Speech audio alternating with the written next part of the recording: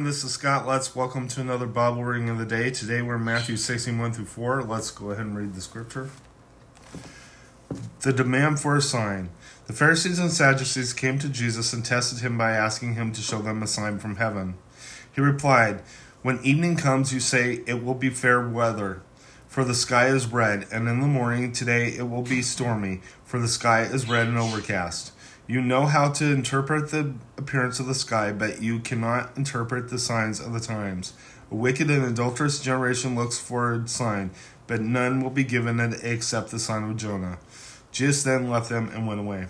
Let's go ahead and close in prayer. Lord God, I just thank you for all things. I thank you that you gave us your Son to die on the cross, Lord.